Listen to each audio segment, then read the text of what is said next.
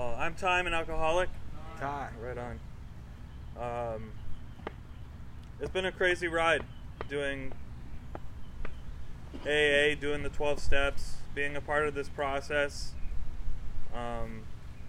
Because it's totally different from how I used to live life. It's totally different from how I used to do things. What I would have called back then the right way.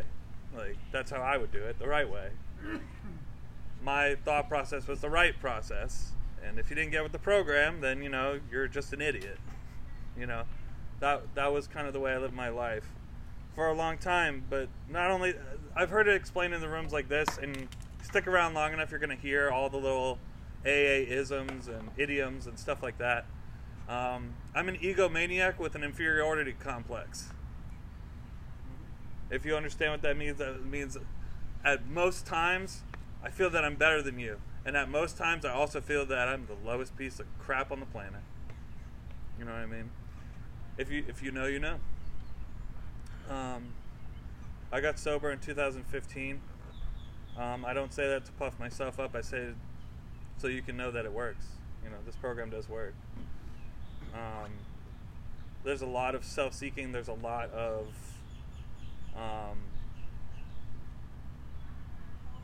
of looking inward. There's a lot of surrender. There's a lot of really big words that I hate.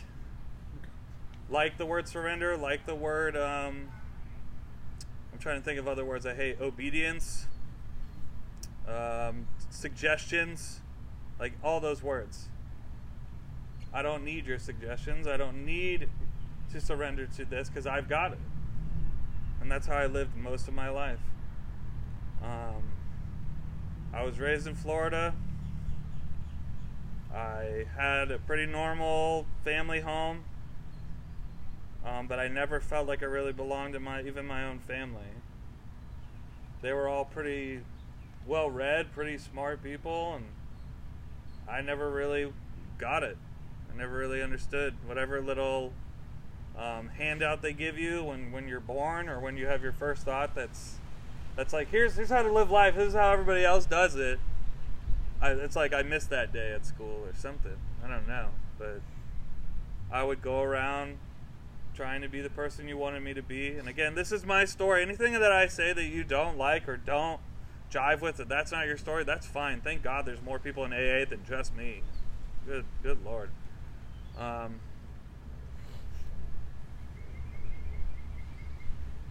outcast, you know?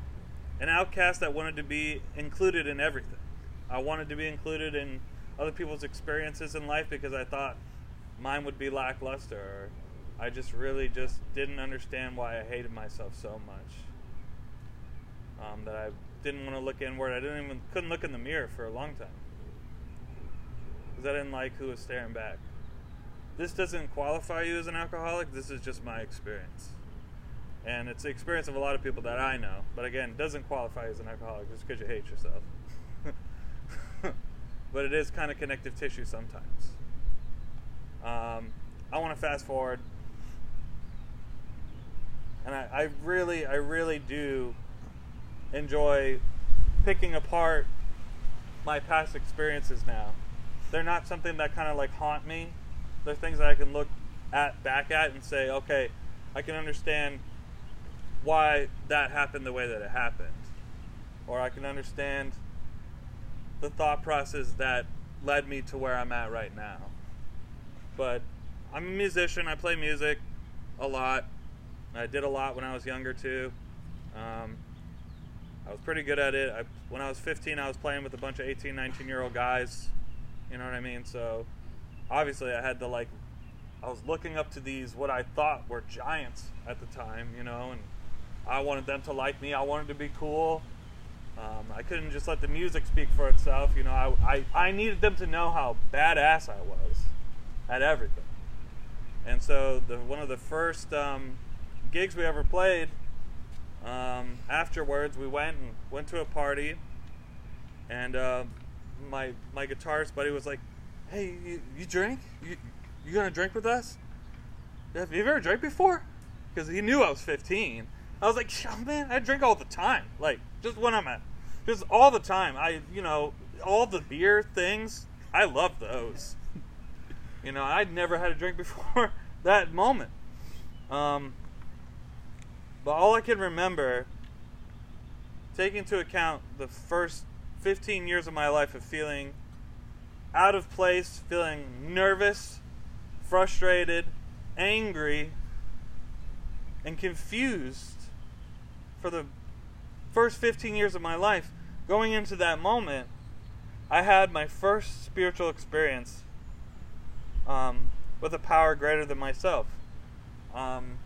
You'll stick around long enough, you'll hear more people talk about spiritual experiences. You'll hear them talk about what that means in an AA perspective, which you have a humbling feeling, a feeling of being understood, a feeling of oneness with the world, a feeling of contentment, just being able to sit, listen to the breeze, you know what I mean? I had that experience at 15 when I took my first drink.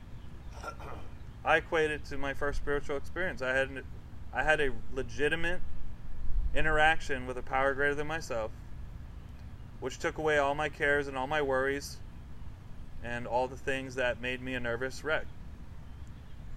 And from that point on, at least that night, I drank enough to get alcohol poisoning. I spent most of the night in the bathroom praying to the porcelain gods, if anybody knows what that's like. But I can only now see that back then, that even when I took that first drink and I felt that feeling that it gave me, I went all in. I was like, if one of these is good, then 2 must be really good. 3 must be astronomical. And who knows what 7's going to do? We're going to have a good time tonight. But again, only now can I look back and see the physical allergy of this thing kind of play itself out. And again, for people who are the first time in a meeting or first time in a treatment, the way that our book describes alcoholism, because that's what the book's purpose is. Its purpose is to describe to you what a real alcohol is, or a real alcoholic is, and then subsequently get you in touch with a power greater than yourself that can help you with your problems in life and an understanding. And I think one of the biggest things that I learned from coming into meetings was I always thought that drugs and alcohol were the problem. But even if I look back at my first experience, I remember it vividly as a positive experience. I remember it vividly as an experience where I felt carefree and warm and accepted. The thoughts weren't running a mile a minute. The problem with that particular spiritual experience is what I like to call a manufactured spiritual experience.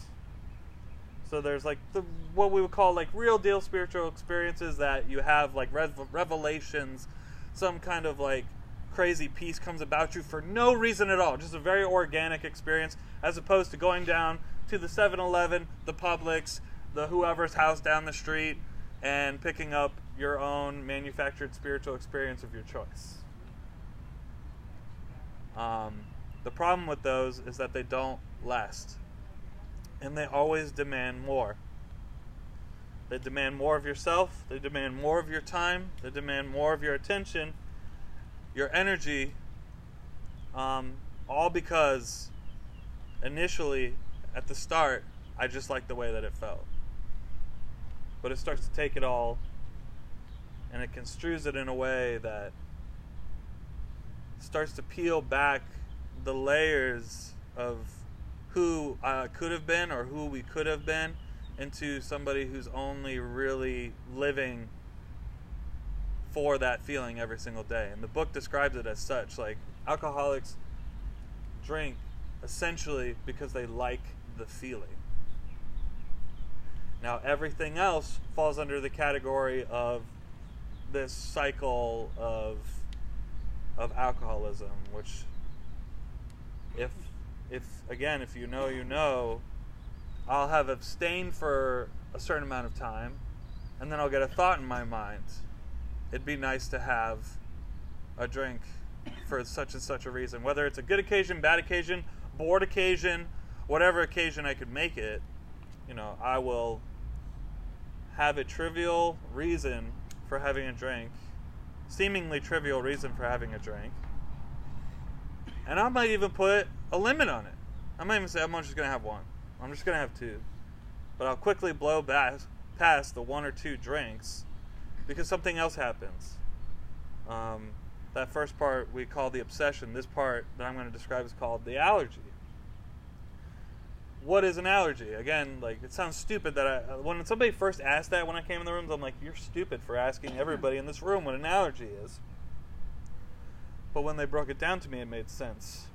An allergy is a reaction to something seemingly normal that's abnormal happening to you. So somebody that has a peanut allergy, they take a peanut, their throat swells up, maybe they start breaking out in a rash. That is an abnormal reaction to a seemingly normal thing. Because for somebody else, you could eat a peanut and it'd be perfectly fine. This person has an abnormal reaction. That's an allergy. The way it manifests in alcoholism is we take that one, instead of busting out in a rash, I bust out in this full-blown craving mode where I can't have enough. When in a normal allergic reaction, you would stop. You feel your throat closing up, you feel this rash coming on, you can hardly breathe, you'll stop. And people that typically have allergies you don't see them hawking down bags of peanuts or whatever. But for the alcoholic, it's a little more insidious. We have this weird, again, they're finding out more and more stuff about addiction and as we get into the scientific realm and stuff like that, and it's really cool. But for the time being, they still don't even know why it happens. All we do know is that it does happen, and it manifests in this way. I have a trivial excuse for drinking. I take that one drink. It sets off the phenomenon of craving, which causes the allergy to take into effect. I go through a spree, which could look like numerous amounts of things, depending on your drug of choice, drink of choice, whatever.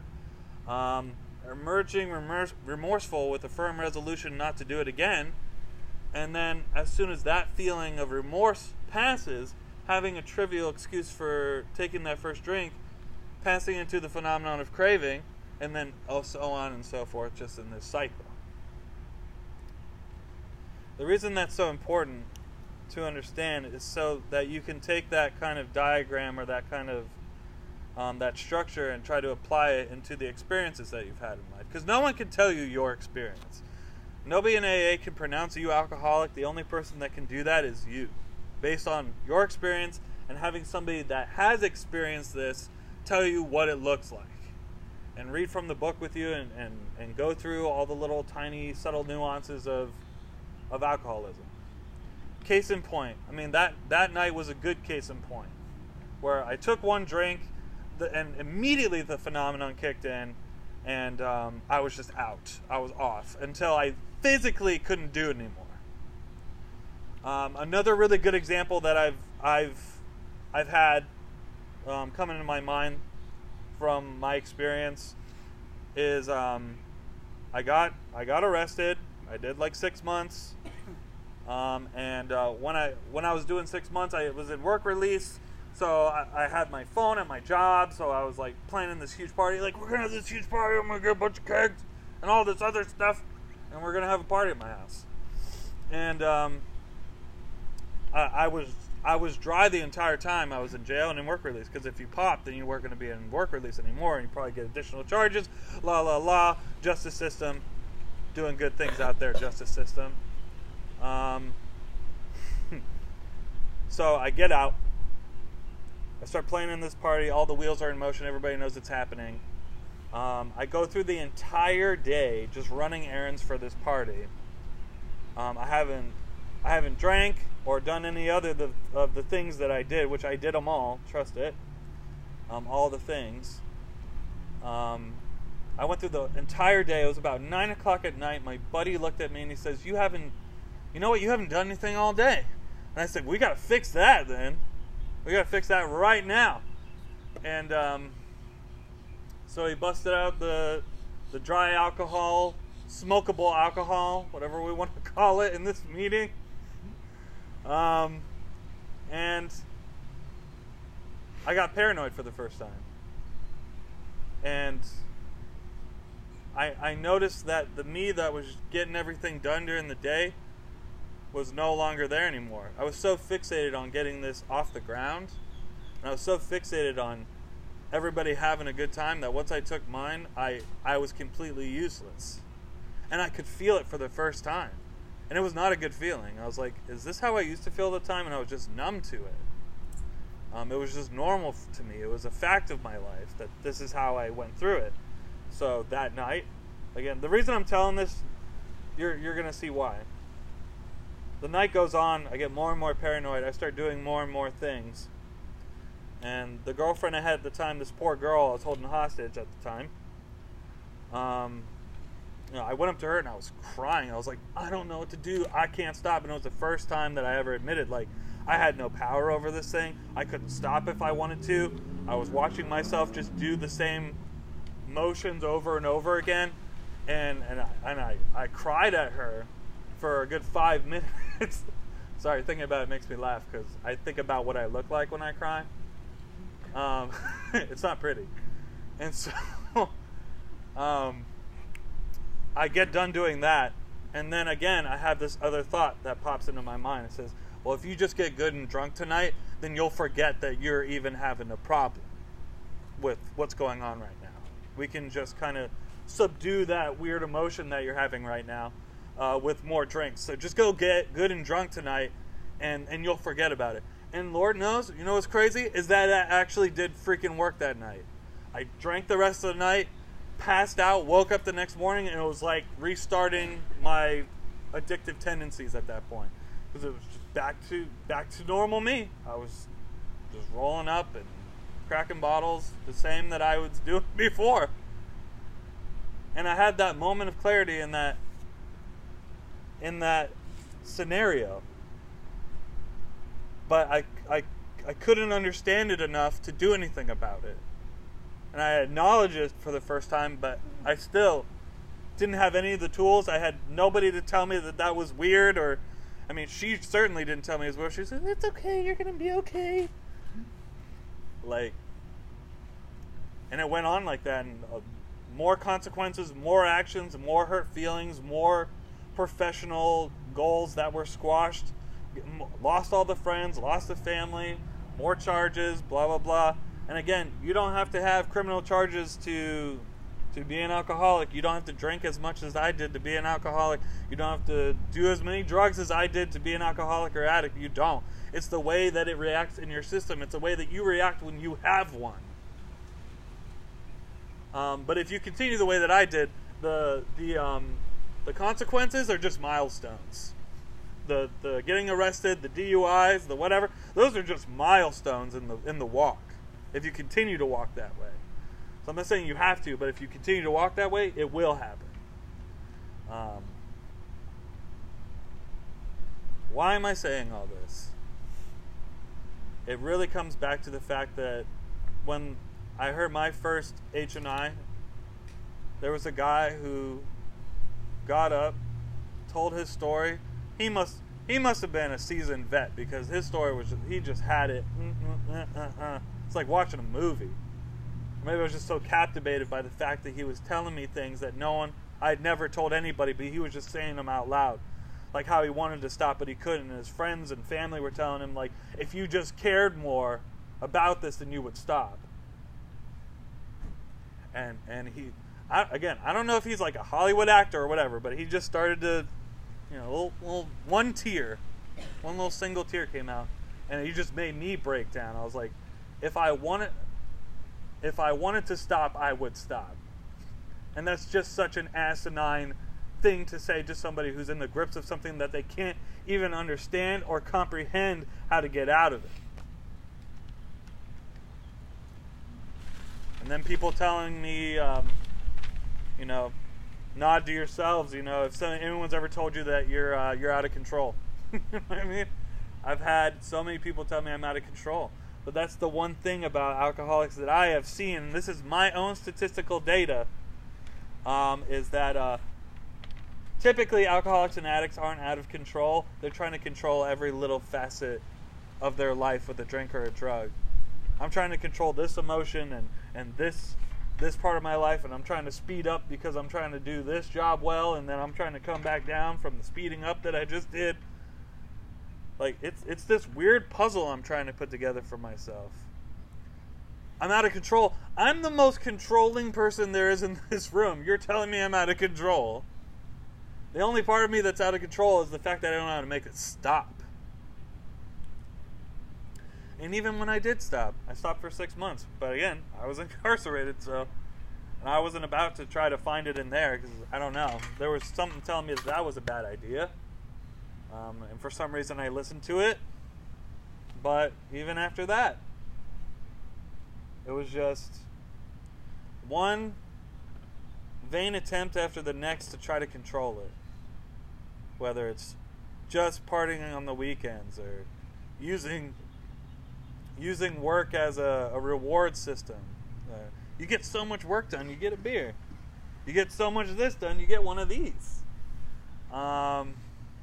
And again, switching from hard stuff to light stuff, from light stuff to hard stuff, alternate weekends, leap years, whatever you want to, like, whatever the combination is, I've tried it. And for me, it just didn't work. Until it got to the point where I had sold everything. I was evicted from the apartment I was in. And the guys I were living with, I was only hanging around with them because they had the plugs. And he wouldn't give me the number, which is, super annoying. And I had a thought that day, September 14th, 2015, I had a thought I'd never had before, which was, is this all there is? Is this all there is to life? Is this all I have made? Everyone else looks happier than I do. Why do they get to be so happy and I'm not? And that thought led me to several more thoughts, some darker than others. But eventually it led me to, you should get honest with somebody for the first time. Ever. At the age of 28, getting honest for the first time. And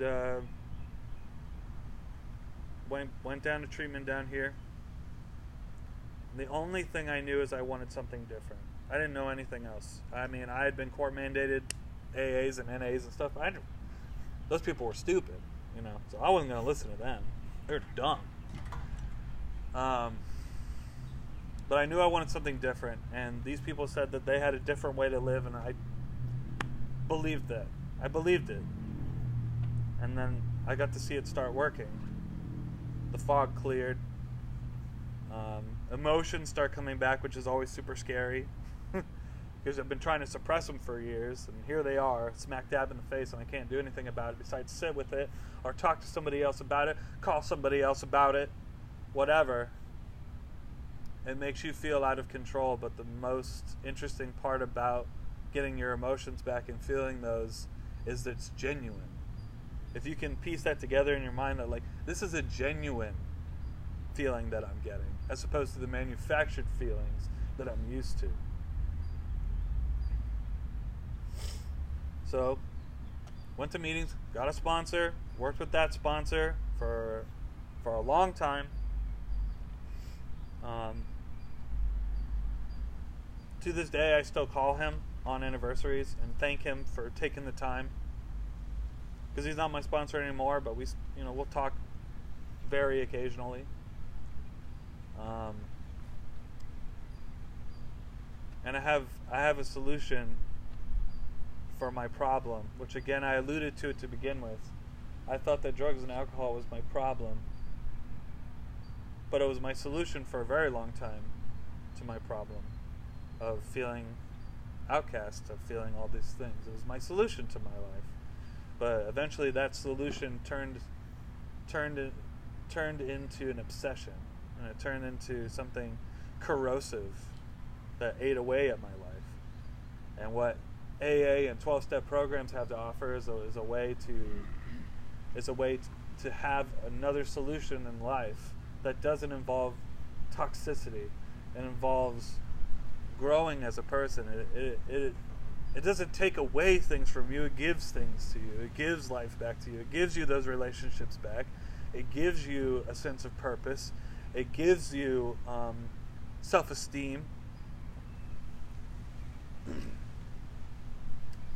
And the difference between those things are, again, I can go to the corner store and get my manufactured drug or manufactured spiritual experience of choice down at the 7-Eleven, which takes almost zero effort if you think about it.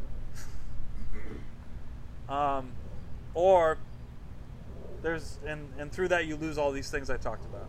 Or on the other hand, there's this other solution that they talk about, that I'm talking about, that requires a little bit of work and a little bit of willingness and a little bit ability to get uncomfortable in order to reclaim your life, your relationships, your self-worth, your standing, possibly professionally, depending on what you want to do. You grow relationships with people. You get to be a part of people's lives again in a way you never thought you'd be able to do. It's a beautiful thing. Although there were times in my using that were really fun, there were also times towards the end where it was not fun at all. There was nothing fun about it. But I can say this, that even the bad times that I have now, at least they're genuine bad times. It's a genuine, organic, crappy day. Or it's a genuine, authentic, amazing day. And I get to experience it. I get to have it. And I get to share it with other people. AA takes the most darkest stories that you have and turns them into beautiful, teachable moments for somebody else. A connective tissue between me and the next person. I may not have lived where you live. I may not have been through some of the things that you've been through, but there's certain things that I have gone through or am currently going through that can be of use to you, or at least we can commiserate about it. And it's a beautiful thing what this program does when it comes to that.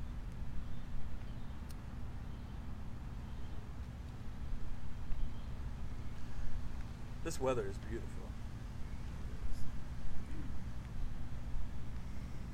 There is so much more in this life than whatever you made it prior. The great thing about this program is that it's not going to give you your old life back. It's going to give you, it promises, a recreated life. A recreated one. No longer do I have to live in the past and my past mistakes and past fears and traumas and things like that. I get to work through a lot of those things today. And I don't have to worry about whatever's going to happen later. Because all that really matters is where I'm at right now, where are your feet at? You know, they're in the present, join them. I usually end with one of my favorite things that I was told when I first got sober, and I didn't understand it until like three years later. So I'll leave you with that same conundrum, which has a lot of words that I did not like when I was told this. It says, "There's always somebody waiting for you on the other side of your obedience to your higher power." There's always somebody waiting for you on the other side of your obedience to your higher power. And what that means for me is that there's somebody right now waiting for me to get right so that I can share something with them that they need right now. And that's something that I get to do on a daily basis. And I wouldn't trade it for anything. And I truly mean that. And if you want to talk after, I usually stick around for a while. If not, that's cool too. But if you are interested in any of the things that you've heard tonight, get with me, get with Rob, get with somebody who is in the program that even works here that can point you in the right direction. And get started living a new life. You know what I mean? Because it's out there waiting for you. It's just to seize it, just to grab it, and to experience it. So thanks for letting me share. I appreciate it.